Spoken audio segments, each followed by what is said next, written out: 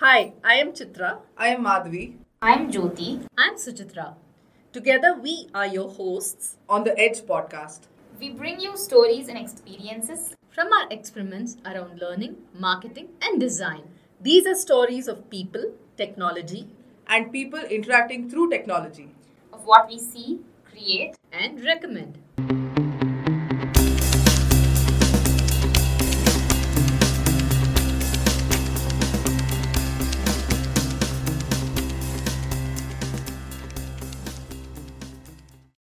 Hello, everybody.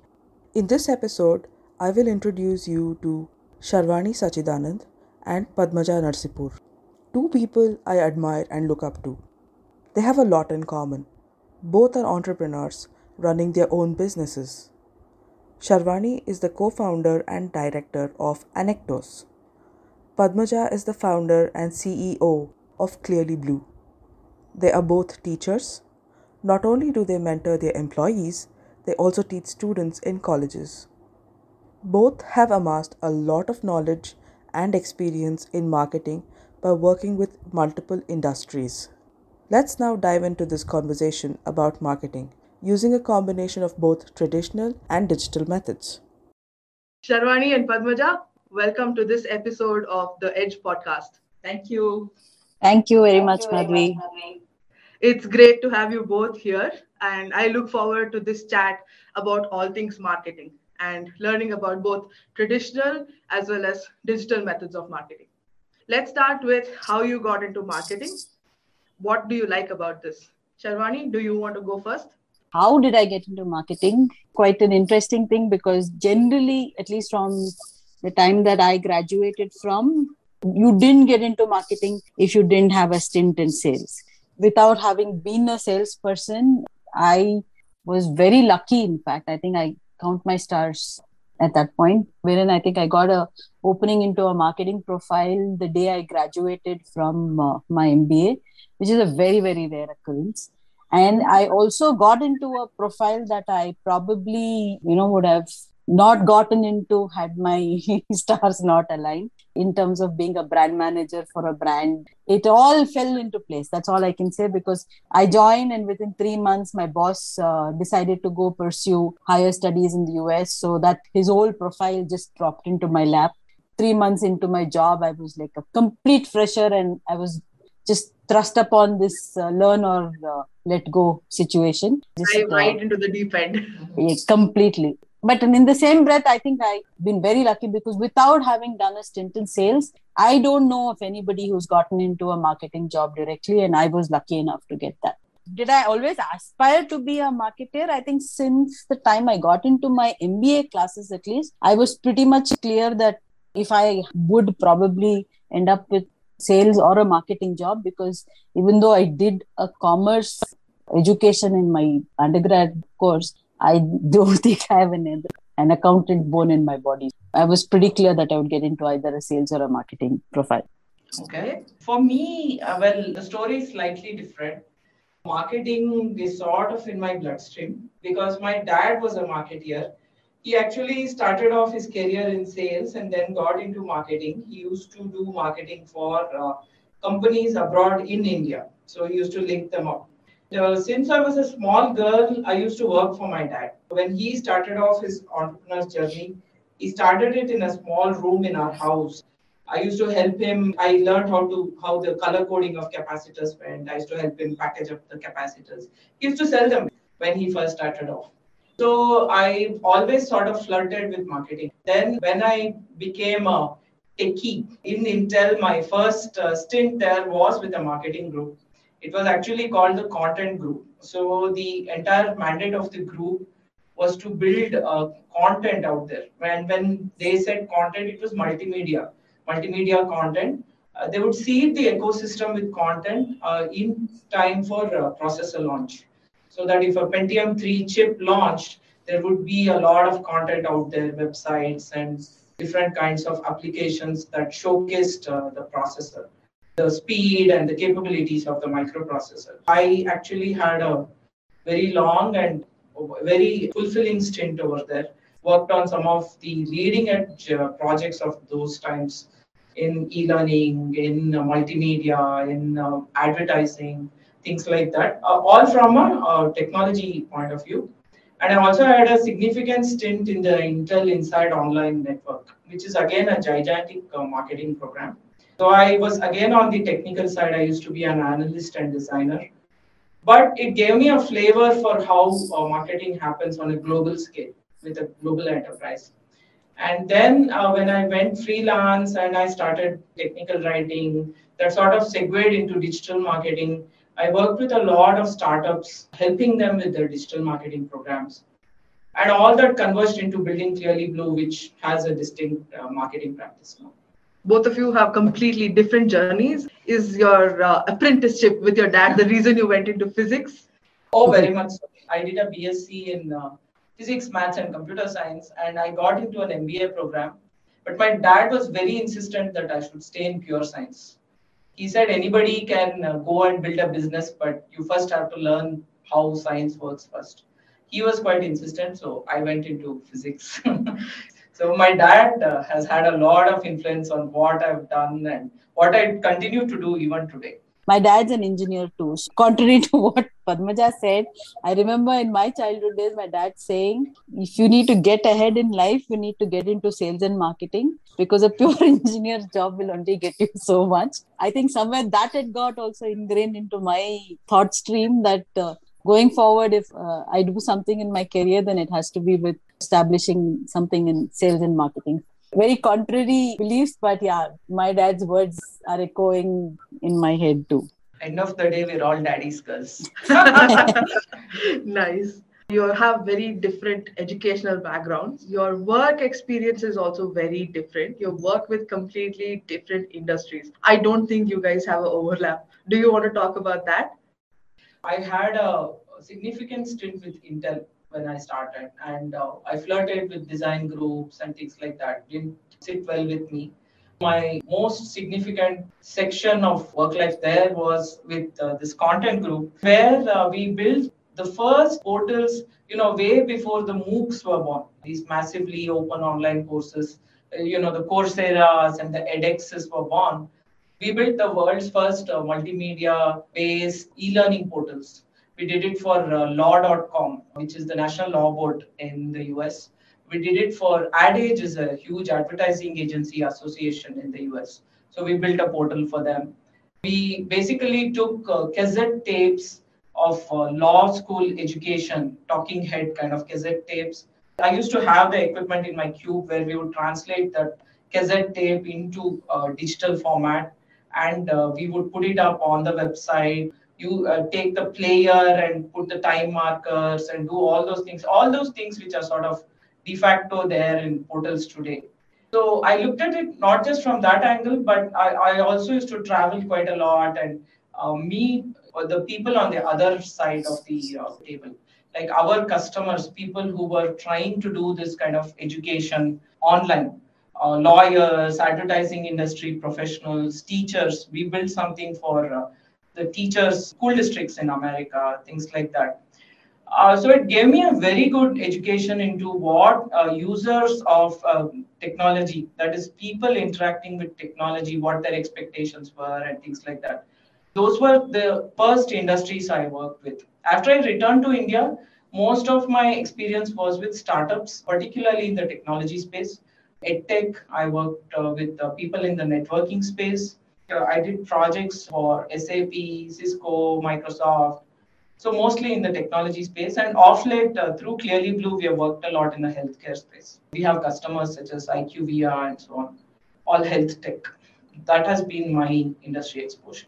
Mine has been very India focused from the time that I've graduated. I've worked with hardcore product companies which have relied hugely on the large distribution ecospace that the Indian marketeers also depend on. Different industries is what I've dabbled into in this ecosystem itself. From starting my career with Bosch, where I spent a good amount of my learning years and my formative years building my career, I spent 8 years in Bosch. though Bosch was such a large organization, and I was a part of their automotive accessories division. In that division, I had a very consumer centric brand that I launched and worked with a team that literally built that brand in India. This is the brand Blaupunkt. So it was a very funny situation wherein I was in this huge conglomerate which had a very business to business orientation when it came to marketing and sales. And here I was with a particular brand, which was the only brand in the entire stable of Bosch, which dealt with consumers directly. We were literally the blue eyed children of Bosch because we were dealing with something that was very different. To start with, we were dealing with people who owned Mercedes Benz, BMWs, and at that point in time in 2000, there were far and few between people who owned Mercedes, probably 100, 200 owners across India. Started my career in that way. After that, I went into another industry domain, which was again consumer centric, F&B beverages and liquor. When I joined that organization, I realized that liquor needs little marketing. You don't really have to hard sell or do too much of an effort to be able to sell liquor brands. So you are very successful marketeer in the liquor industry. Honestly, I did very badly because there's very little of your marketing skills that you can actually use there. But yes, they are very, very interestingly so.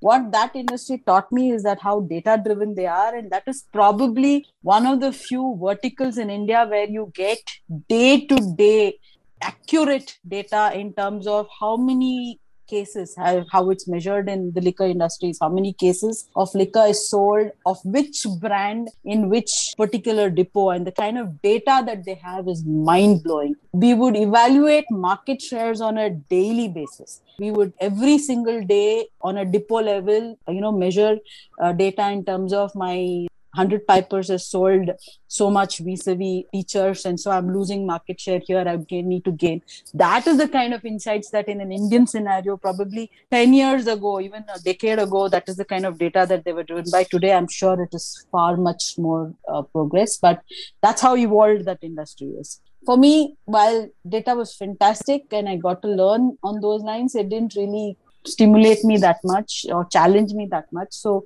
the next industry, completely again different. It was a little bit of a dated technology industry, but then even today government offices use it. They're called dot matrix printers. The kind of volume and scale of documentation that is required in our country for taxation purpose and everything. Of course, GST and all of those things have evolved over a period of time, but then any material that goes, it moves with 4 invoices. And if you use a laser printer, the costing of it goes through the roof. So even today, dot matrix printers are used because of their ability to create 4 prints when 1 print is being generated.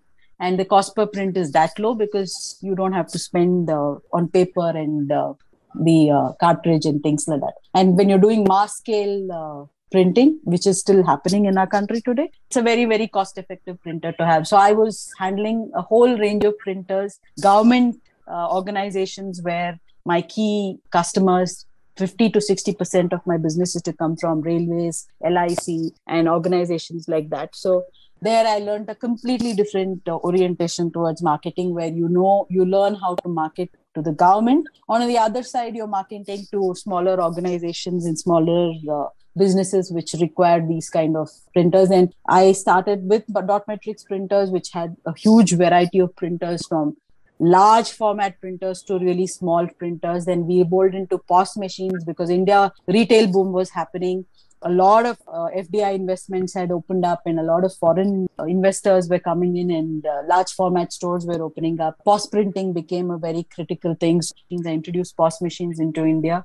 So that was completely different exposure to a different segment of product business. And from there, I jumped completely into another new realm altogether, which is healthcare, which I moved into Botox, got into aesthetic Botox usage, started dealing with cosmetologists and dermatologists, had to learn the human anatomy all over again, especially the facial anatomy. Because if you're talking to doctors and if you're marketing to doctors and then talking to their clients, you need to know which muscle you're talking about. So I completely went back to the basics and learn what muscles are there in the face and things like that. So you advanced your science education while doing marketing. Yes. And learn the human anatomy. I don't think I'd learned any of those things when I was in school, to be honest. I didn't pay any attention to anything I'd learned in school days. This became bread and butter for me. Interestingly, so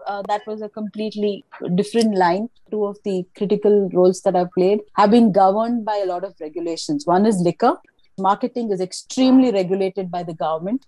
So we do surrogate advertising and surrogate marketing when it comes to liquor.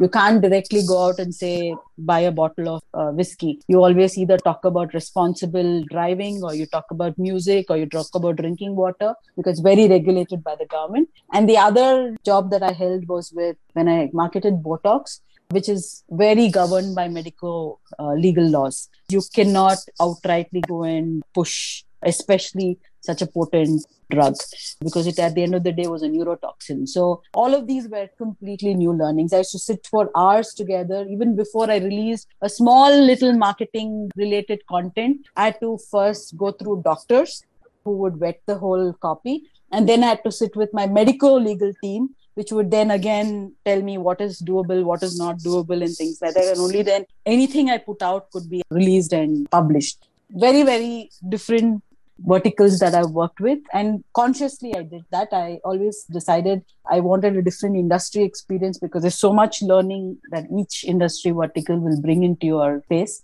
After these 4 stints is when I started on my own. Today also, while I've moved completely away from product and I'm focusing on service delivery, my organization delivers on SaaS-based service models, but all our services are industry agnostic, because I believe as a marketeer, you should be able to sell anything that is given to you. You cannot be domain specific and you cannot be vertical specific. At the end of the day, you're talking to human beings and trying to convince them to go a certain way with you. And that should be doable across the board. Sharvani, I found that surrogate marketing very fascinating. This is something I bring up in my classes when I teach at college. Vijay Mallya, for instance, built this very careful king of good times persona, and that drove sales of his liquor brands. I've seen, like playing cards, coasters, water. What you have done is, I think, well worth a case study, if not a book, Sharvani. Surrogate advertising is, I think, a necessary evil for all of these brands, because they can't really outright go and talk about because there's a whole social stigma associated with alcohol and liquor. Sometimes I found it really funny. Because it is regulated and because the government stipulates it, we actually have big contracts with musical companies. We actually had to produce videos and produce songs and stack them. Today, I don't even know if these outlets exist, but if you remember, we had a lot of these music selling outlets across India wherein you could go pick up your CDs before, right? And we had to compulsorily tie up with these national chains and stock our music in all of these places, because we had to show that we are in that business also. If you're advertising on that business, you have to show that that business also existed. We used to do a lot of this money spending thing only to be able to sell liquor, which is very funny, but that is how the whole concept works. The whole bottled water that all of them have is because they should be able to push advertising and then establish a brand. So McDowell's #1 bottled water is just to push McDowell's brand. The Imperial Blue water brand is only to push Imperial Blue. This kind of thing, it works across domains. So that Intel Inside campaign that I mentioned, that small ding, ding, ding, ding that you see at the end of TV ad or so on, that 4-second interjection is part of the Intel Inside online network. It's a marketing campaign. If a computer manufacturer puts that in their ad, they get cashback from Intel. So it's a global campaign. They work and with it's big money. thousands of manufacturers across the globe. You never realize subliminal brand recall that happens over there when you see that in the ads. And it's a multi-million-dollar campaign that recurs year on year. Even the biggest companies like Dell and Fujitsu and Lenovo, they're all part of the campaign.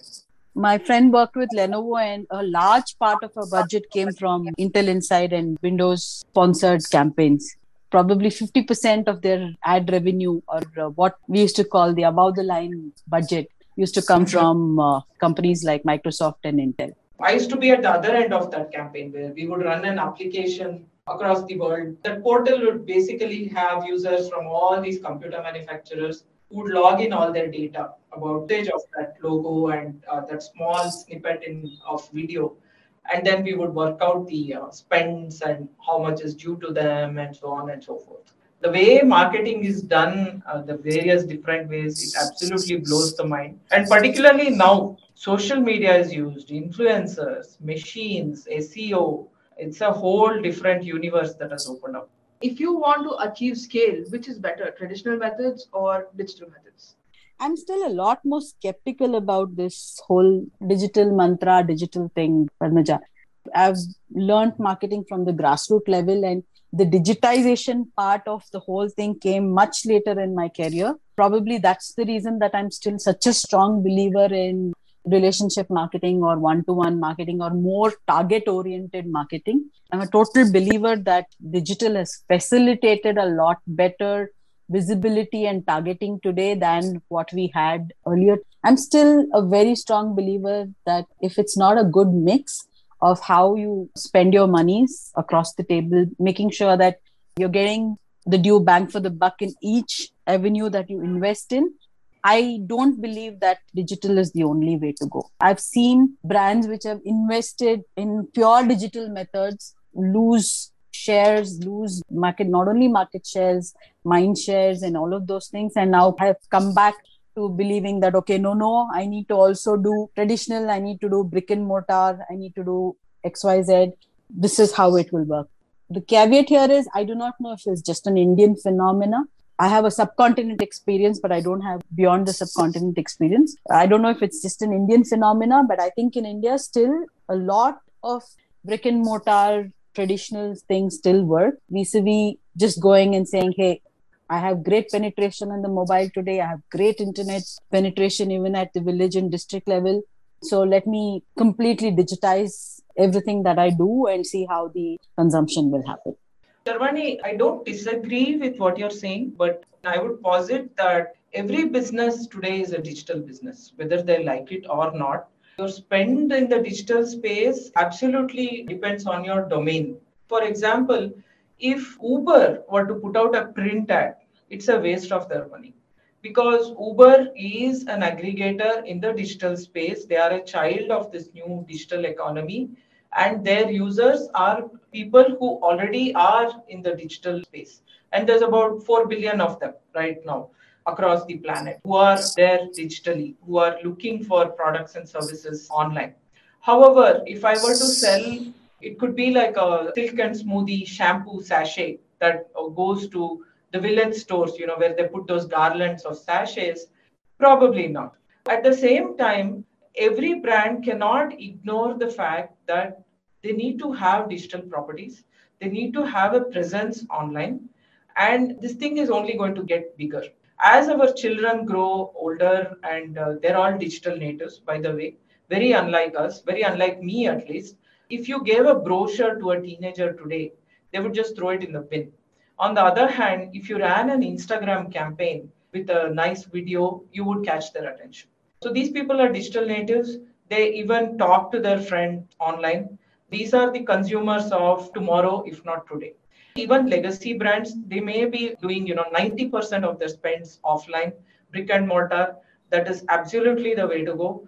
But taking a claim on their digital properties and doing what I call as digital hygiene, having a website, maybe doing one or two social media channels, just mirroring what you're doing in real life to a small extent online, that is imperative for all businesses. No, absolutely. I definitely would not undermine the importance of being available and accessible as a brand in many channels of the digital medium. Like you said, maybe when our generation and probably the generation after us kind of gets completely replaced is when a lot more of these complete or total digitized environment will be effective. But going back to your own example of Uber, I would like to disagree on one element there. You and I, as a consumer of Uber, would probably want to use Uber and got introduced to Uber because of some online information.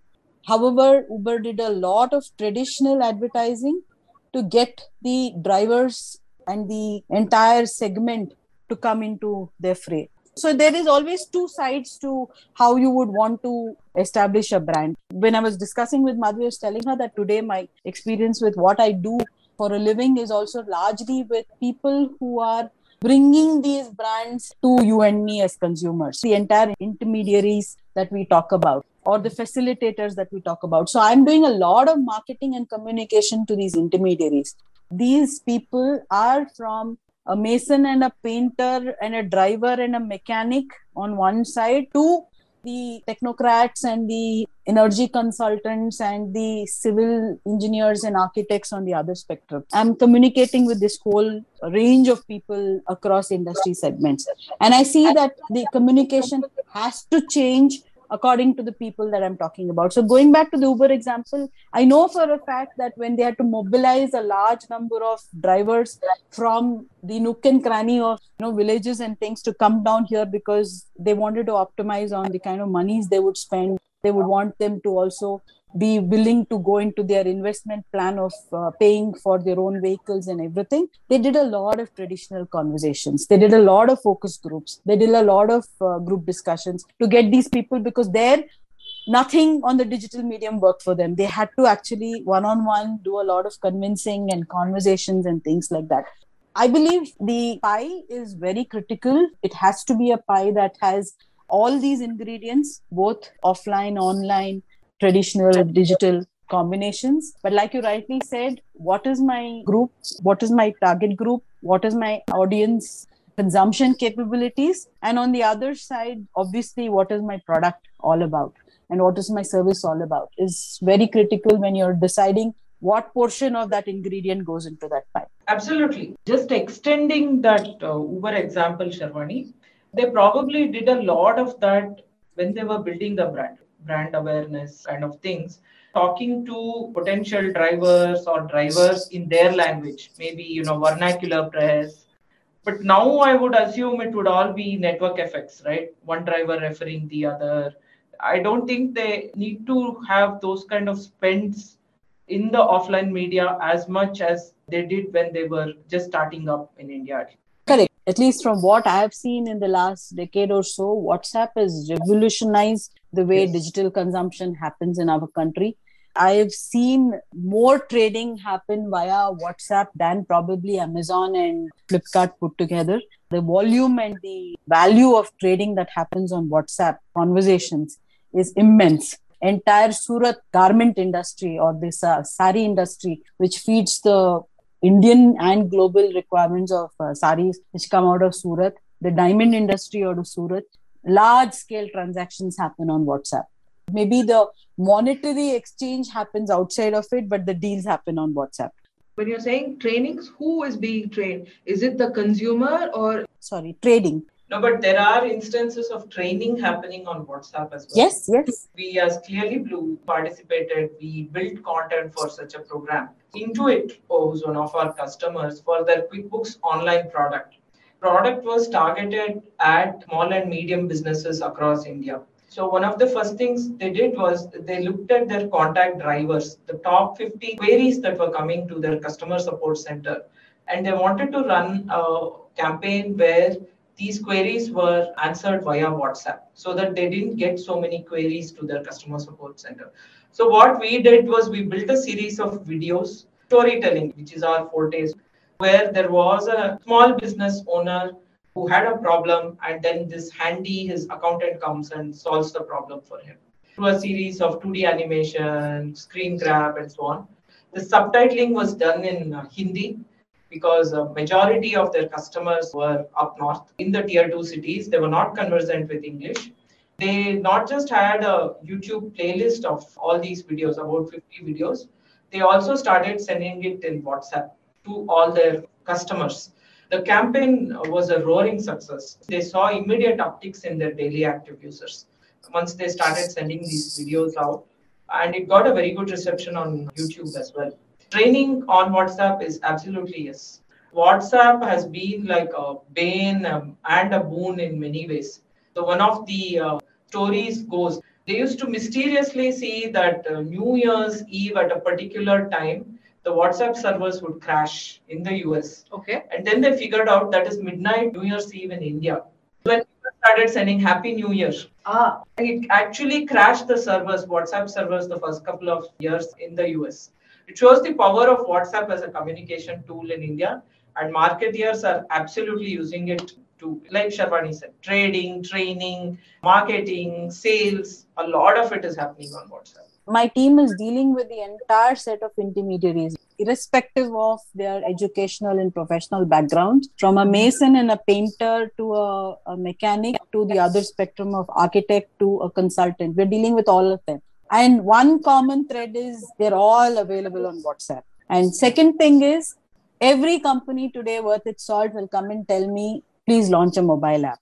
The mobile apps that are being released every single day, I don't even have a count to it. Everybody wants to be known that they have a digital presence, a digital property. So anything and everything that is done, they would want to launch a mobile app. As an entity, we have released so many mobile apps. For every program that we have run, we have developed a mobile app and we have launched it because the company said it's mandated. We have a digital presence. Now, how many of our friends out there are using a mobile app? Downloading itself is a challenge. Logging in is the second challenge. And after all of those things, for them to transact or use the mobile app is the Herculean task. Everybody wants that tick mark saying, oh, I have a digital presence, so I have a mobile app. But flip side of it, we've seen that despite having these digital properties, communication for us is happening through WhatsApp. People are happily communicating on WhatsApp. We have integrated WhatsApp into some of our mobile apps, but still they would rather just go to the regular WhatsApp app that they have and they will communicate. Like you rightly said, trainings have happened on WhatsApp. We've sent training product modules on WhatsApp for people to learn how to use the product and things like that. We've got transactions completed on WhatsApp. And on the other side, a lot of what we call is soft engagement in our industry, wherein we do what used to be traditionally below the line activities, wherein you would spend one-on-one time of sampling the product, interacting with the brand, do a shop in shop activity and things like that. Now we have brought that into the digital medium. To give you an example, we did something for a steel company. Now, steel is a very uninvolved sector. You and I as consumers, how many of us deal or think about steel on a regular basis? Now, the dealers and the civil engineers obviously think about steel on a day-to-day basis because it's involved, something that they buy and sell and use in their professional lives every day. But if you needed to make them a lot more connected to the brand that you want them to be connected to, vis-a-vis so many other players in the market, you need to bring in some kind of an emotional angle. Now, with a product like steel, how would you bring an emotional angle when you're talking to a civil engineer or a retailer or distributor? So we brought about this whole setting saying, let's take steel conversations or the company and the brand conversations into their homes. How do you do that? You get their families involved. Now, how do you get their families involved? Start doing small little things for their families, which as a brand you stand for, saying that I'm just not about business for you. I'm also doing a lot more for the benefit of you, your family, and things like that. So we've started involving their kids, started with small things like painting contests. 10 years ago, if you wanted to do something like this, you had to do an on-ground event, hire a venue, bring about people there, spend on all of those things. Today, thanks to all these digital platforms that we have, it's become a lot easier. People are so TikTok friendly, people are so Instagram friendly that they will jump at the opportunity of filming themselves and sending you a video of it. So we capitalized on that. We said, hey, when your kid is painting, make sure that you take a video of that whole process and share it with us along with the pictures of the painting. And we will do the offline judging of the whole thing. And we will make sure that every kid who participates gets a hamper from the brand. We had an overwhelming response. We made sure that every kid got a hamper from Faber-Castell. And we picked the top 12 entries and we made it into a desktop calendar. Now, that became such a huge emotional connect that my child participated in something that the brand did. The brand that I only deal with for business purposes is now come home and it is doing so much more with my family. So we've done a lot of these things for brands wherein we've connected with them from health to cooking to nutrition to education, scholarships, and everything. And we do as much as possible on a digital format. So I'm not saying digitization is something that I'm completely against, but what we have done is we have combined the traditional ways of what we would have otherwise done and brought in the whole technology piece and said, hey, how can we marry these two things and still keep the flavors going? I think that's absolutely the way to go. Basically, what you're doing is you're using technology as an aid to further your connect with humans, which is end of the day what the intention of technology is. How would you decide your split in your marketing budget? Typically, what percentage would you say would go to a digital event like this, and what would be to a offline event or other traditional forms of advertising and marketing? When we participate in marketing campaigns, typically the split would have been decided by the customer. It varies from brand to brand. We have participated in campaigns, we have supported brands when they have done offline events, which we call event marketing. So I'll give you an example. Our customer is Bristlecone. They are in the supply chain space. One of the things they did annually was to have an event called Pulse, in which they would bring like the biggies from the supply chain domain, thought leaders, bloggers, influencers, the entire CXO suite, everybody into one physical space, and everybody spent 2 days or 3 days talking supply chain. The event marketing for this had multiple dimensions. Like Sharvani said, there would be like the invites going out to people, the connects to people in the ecosystem, asking the influencers to come and speak.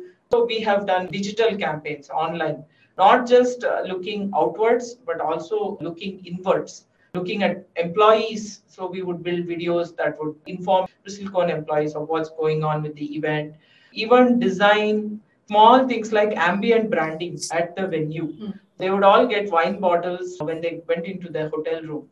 The wine bottles would also have the brand labeling. Kiswa would design the labels for the wine bottles, the napkins, the placards, the podium wrap, the banner.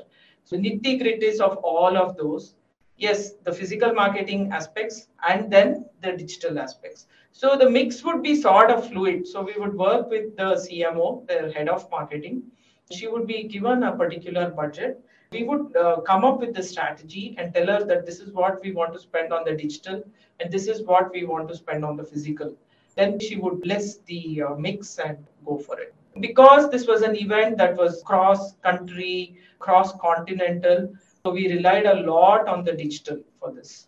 More money was spent on the digital, but the physical was pretty significant considering it was an event where people were coming into that. I think once we did it in Napa Valley and once in MIT, Cambridge. So that was a significant spend as well. But I think when there are ongoing month on month campaigns, it depends on two things. One is the domain that the brand is operational in, and also where the brand is in the journey, whether it's brand awareness, whether it's brand building, whether it's sustaining a brand that has already been established. Depending on all those factors, you decide the mix. There would be an annual roadmap, and then they break it up quarterly, and then we go and do the spends. She's nailed it. It's very, very critical to understand where the brand is in the product life cycle map. That is the kind of investment that you will have to plan accordingly. If I go back to my 10 years of having been product/brand managers and having handled budgets like this, it's always a challenge because you have only that X amount of money available with you as a marketeer. The options are many. It's always a judgment call that you take. You kind of lay out your plans on all of these domains. People advise you saying this is the kind of ROI that you would get if you make these kind of investments into this particular channel of advertising or marketing that you would take. And then knowing that you have only that X amount of money available, you decide on where the investment goes, which will give you the biggest ROI. Like Padmaja said, if you're doing brand awareness campaign and that is your key focus, that more people get to know you, you need to have a lot of money to spend. That is what I call carpet bombing. You basically need to have that kind of a budget to be able to sustain that kind of an advertising or that kind of a communication over a period of time across different channels, making sure that your brand is recalled over a period of time. That's one approach. Depending on what kind of a brand and product you are, you would take. On the other side of it, if you are very clear that as a brand you have a niche segment, you have niche audience, and you know that these are the people that would make a huge difference either as influencers or as buyers or as users, then you can go with a very targeted approach towards them, wherein your cost per contact spends will probably be very high, but you know that your results are much higher than taking the carpet bombing route, because here you're targeting them, you're doing communication on a one-on-one basis or in a group with them, and the results can be far more fetching than the other one. So it's completely dependent on what your communication objective is, what are the kind of monies that you have set aside, and where is your brand at, what is the key goal that your brand needs to achieve. That's where digital actually scores over traditional, at least for some brands. Because let's say you had to put up a hoarding on Sarjapur Road for 2.5 lakhs for a month or whatever it is. You're hoping and praying that everybody who drives by looks at that hoarding and that brand registers with them, the message registers. Whereas if I took that same 2.5 lakhs and I did a LinkedIn and Facebook campaign, I could actually say, I want all adults between the ages of 48 and 65 who are interested in Malayalam Manorama, who have YZ education, who live in so and so geographies, and I want them to see this ad. It is incredibly targeted. Depending on the brand and depending on the life cycle, as the owner of that brand, I would decide whether I want to spend 2.5 lakhs on a hoarding or I want to spend 2.5 lakhs on a digital campaign. I have a slightly different view here, Padmaja. I'm not a great believer of outdoor media. I've spent large amounts of money on outdoor media as a marketeer. I agree with you wherein you say at one point in time, hoardings were cost a bomb. I've taken hoardings on MG Road, paying 10 lakhs a month, a decade earlier, where 10 lakhs meant a lot of money at that point. I would sometimes sit back and wonder what kind of an impact is it happening. So I completely understand that perspective. But on the flip side of it, I've also burnt money on Facebook campaigns. I've burnt money on some of the Instagram campaigns. Especially today, I do not really know how much of that data split and the data cut and the data, this thing that they're giving me is actually genuine. I do not know how much of it is not bought in likes, bought in this thing, because I've been approached by n number of companies over the last few years. They have actually said we can make a huge difference in the number of likes that you get, in the number of profiles who match your requirements and things like that. And all of those, they outrightly tell you, are going to be fabricated ones. I do carry that bit of skepticism when it comes to advertising in the digital space. So let me make my point clear here. Advertising in the digital space, I'm still a lot more skeptical. But using digital as a medium for other various kinds of communication, when it comes to either training or connectivity or bringing digitalization into a lot of things that we used to earlier do manually, I'm a big fan of it because I've seen how it is involved and how it has benefited a lot of people cost and reach wise. So definitely a large campaigner of digitalization, but digital advertising, I'm still very skeptical about. No, I agree with you on the advertising aspect, Sharwani. There's a lot of black hat stuff that goes on online. As an agency owner, I see lots of agencies actually advertising saying that we'll get you 500 likes in a month, 2000 likes, and so on and so forth. First of all, those are vanity metrics. And second, they're probably coming from bot accounts. So this is a huge problem that all agency owners battle. When we go into a meeting with a potential client, there are undue expectations on the other side. And when we tell people that we don't do black hat in the digital space, it's not fairy dust that you can sprinkle and expect leads to magically appear in a month or so. So when we tell them that it's a long, hard, long haired kind of process, we have to educate our prospects. People who think that black hat is the way to go or who don't know about black hat and get misled, thinking that they'll get 500 likes in a month. These are the real problems in the digital space. What are the things that a new marketer typically gets wrong when they're very new into the marketing space? What mistakes did you make early on in your career? You want to take the Sharwani? She didn't make any mistakes. No, I'm thinking All of the made number I made and which one should I talk about. Yeah, precisely. We would all be lying through our teeth if we said we didn't make mistakes. While it was extremely lucky that I got into a marketing role directly, vis-a-vis not having served as a salesperson, also made my learning curve very steep. I was telling Madhvi this the other day that early on in my life, it was ingrained into my system that marketing is the brain of an organization and sales is the brawn, which I do not know why, but everybody still believes that. Okay, but I think the kind of learning that a sales stint brings into somebody's life is uncomparable. If you've not done sales, if you've not been out there, especially being in product sales, handling the distribution channel in India, you really not learned marketing. Today also, if any of these large FMCG companies, be it Unilever, be it Marico, be it PNG, the first thing they may hire IIM grads, they may hire really pedigree people from across great universities from the globe. The first thing they will do is put them on a 6-month stint in the remotest village or taluka level to go down there and do the sales part of it. That's what teaches them the ground up realities of selling in a country like India. Since I got into marketing straight off, my boss made sure that he made my life living hell for the first 6 months by putting me on the road, putting me into a sales function across India for various periods of time.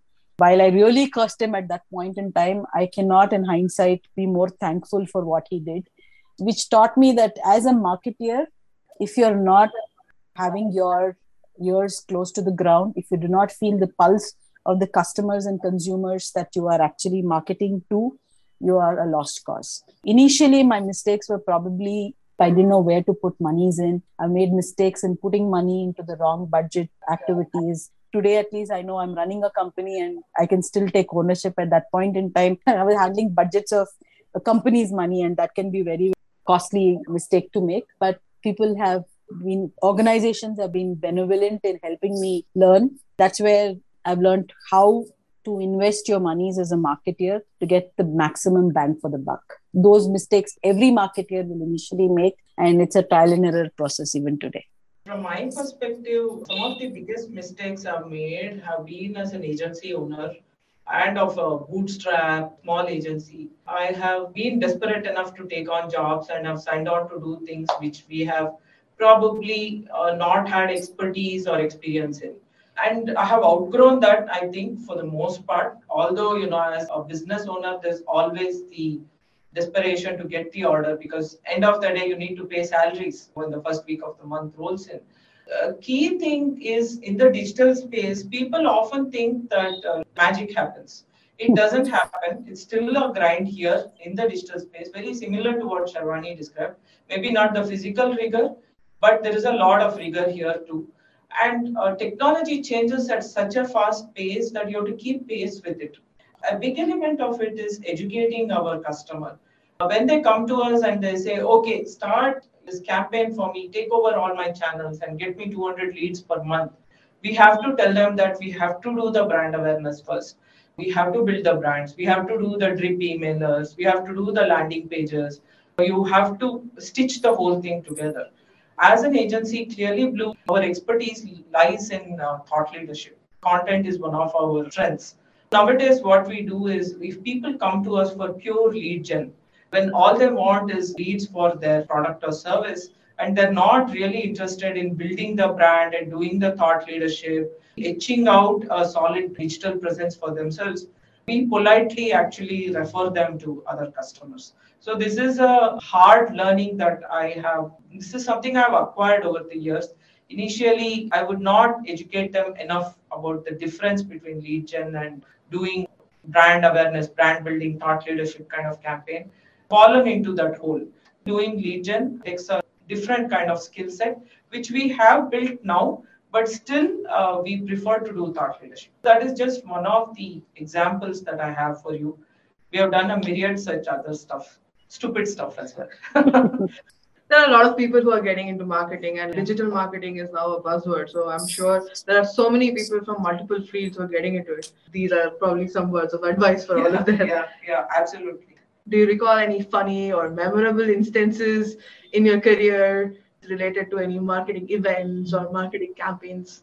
This was initially in the early 2000s, event-led marketing thing. We were taking the brand Blaupung. At that point in time, realized that you're selling music in a car. And if you're trying to sell music in a car, music is all about experience. And if you don't sell it without experience, then who would buy? And I was launching a brand which was being legally imported into India.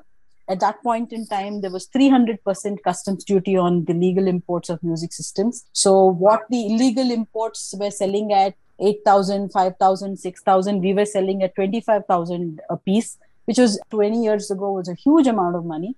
So I was trying to launch a brand and a product which was that expensive. You would walk in and you would be shown the panel, and it was a black panel and people would buy it. So we said, no, we have to make it experiential. So we took this whole journey of taking the musical experience across 29 cities across the country. So I hired an agency to build a Tata 407 into a demo van, which had all the Blaupung equipment into it. We took it across 29 cities. I think my parents had written me off.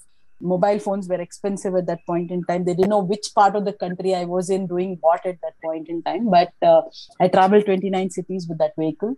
We had this brilliant timing. We started off this campaign in Bombay during the peak monsoon period. It was raining cats and dogs in Bombay. And I'm sitting in this dingy place in Andheri where my van is getting done. And I have like the big wigs of the company coming to launch the whole campaign on the next day. It's 5:36 the previous evening, and this guy comes to me and says, "Madam, itna barish ho raha hai. Vinyl stick ही नहीं हो रहा है. It's just not sticking on, and I'm not able to brand the vehicle. तो आपका vehicle कल तक नहीं बनेगा." I'm this fresh little thing who is 2 years into her career trying to launch this whole big thing. Literally, the managing director of the company is coming, and Bosch at that point of time, managing director was like a big deal to flag off this campaign. And for Bosch, it's like the first consumer-oriented thing. So nobody has done things like this before. The whole company is watching what you're doing. And this guy is coming and telling me, vinyl stick nahi ho raha hai, madam. So the whole night I made probably 20, 30 people sit up with me. And I said, no, I'm not leaving this space until you get that van ready. It's a really dingy Andheri place. I'm sitting there in this garage kind of a place. Because I'm sitting, the whole group of my sales people, my distributor team, everybody is sitting awake with me. And the whole night we've just sat there trying to not only physically warm the place up, but trying other things to warm the place up so that the vinyl sticks. Come what may, the next morning by around 9:30, 10, we had something going. We were all so beaten, but we got the launch done, and the campaign was a huge success. But I think I made a lot of people miserable, really, really miserable that night. I think it caused them more misery than the monsoon itself. Oh, seriously. That way I've made a lot of people's life miserable when I've been on the other side of the table. I think karma is giving its share back to me now that I'm the agency role. Karma is giving me a nice kick for all the pain points that are given to people when I was on the client side of the table. Well, I'm glad you kicked it off and you went to your 29 cities after that. Yeah, I've done some of that. Not sat in Andheri all night. You meant Andheri, the place, right? Not in darkness. Andhera in Andheri. Andhera in Andheri, yeah, right. It's just an interesting story. One of our early customers were this e-school. They had a series of events around the country. These were day-long events with speakers and so on, priced very nominally. The idea was to attract prospective candidates to sign up to the B School. I used to MC the events, so I would go around with them. One of the primary speakers, the founder of the B School, he had come from Silicon Valley. Marketing has to now thrive in authenticity. This is something I firmly believe in. But he told me, every time introduce me as having just come from Silicon Valley. Fresh off the flight here from Silicon Valley is our first speaker, Professor so-and-so. Mesmerizing speaker and all that. So I did that for the first time, the second time. And then he came and told me, Padmaja, you need to put more energy into that fresh off Silicon Valley. So I kept doing that. And by the end of it, I was so tired of it. But kept doing this, and this man kept mesmerizing the crowd. Just an amusing thing when I think back, how people use the aspirational value of brands. For a lot of people, still to this day, the fact that somebody is from Silicon Valley makes a lot of difference. Although we are all supposedly rooted in authenticity, we use these phrases and messaging and all these things in the brand campaigns. One really funny thing I have to tell you, taking off the Silicon Valley thing, our great admiration to fair skin, I've milked it to the core too. Every time, even an intern came to us from Germany, he probably had no clue. He'd just come here to have a good time. I would make sure that he would come with me to a few cities as somebody who's coming from Germany and take him to different dealerships and milk the whole prospect that I brought somebody exclusively from Germany to just meet you. And he would be this Chutko intern who just come to spend a few months. Did you Worked tell them he's an brilliantly. intern? No. German boys are big built anyway. As long as you're fair skin, it works. I would milk that to the core. It's all about how you market the concept internally as well. I mean, this ricochets on us. The flip side is I've heard of an Indian boss of an American employee who was treated very badly in some meetings and things like that because people automatically assume that the American is the boss. It sometimes will go hit us in the face also. Sharwani and Padmaja, thank you both for a wonderful and very insightful conversation. I learned a lot by listening to you.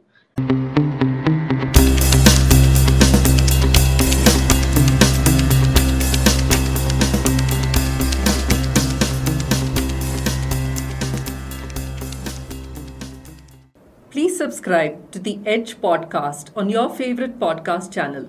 We are on Google, iTunes, Spotify, Stitcher, and more. If you liked this episode, please share it with your friends. If you have stories to share and want to be featured on our podcast, write to us at podcasts@adepticlabs.com.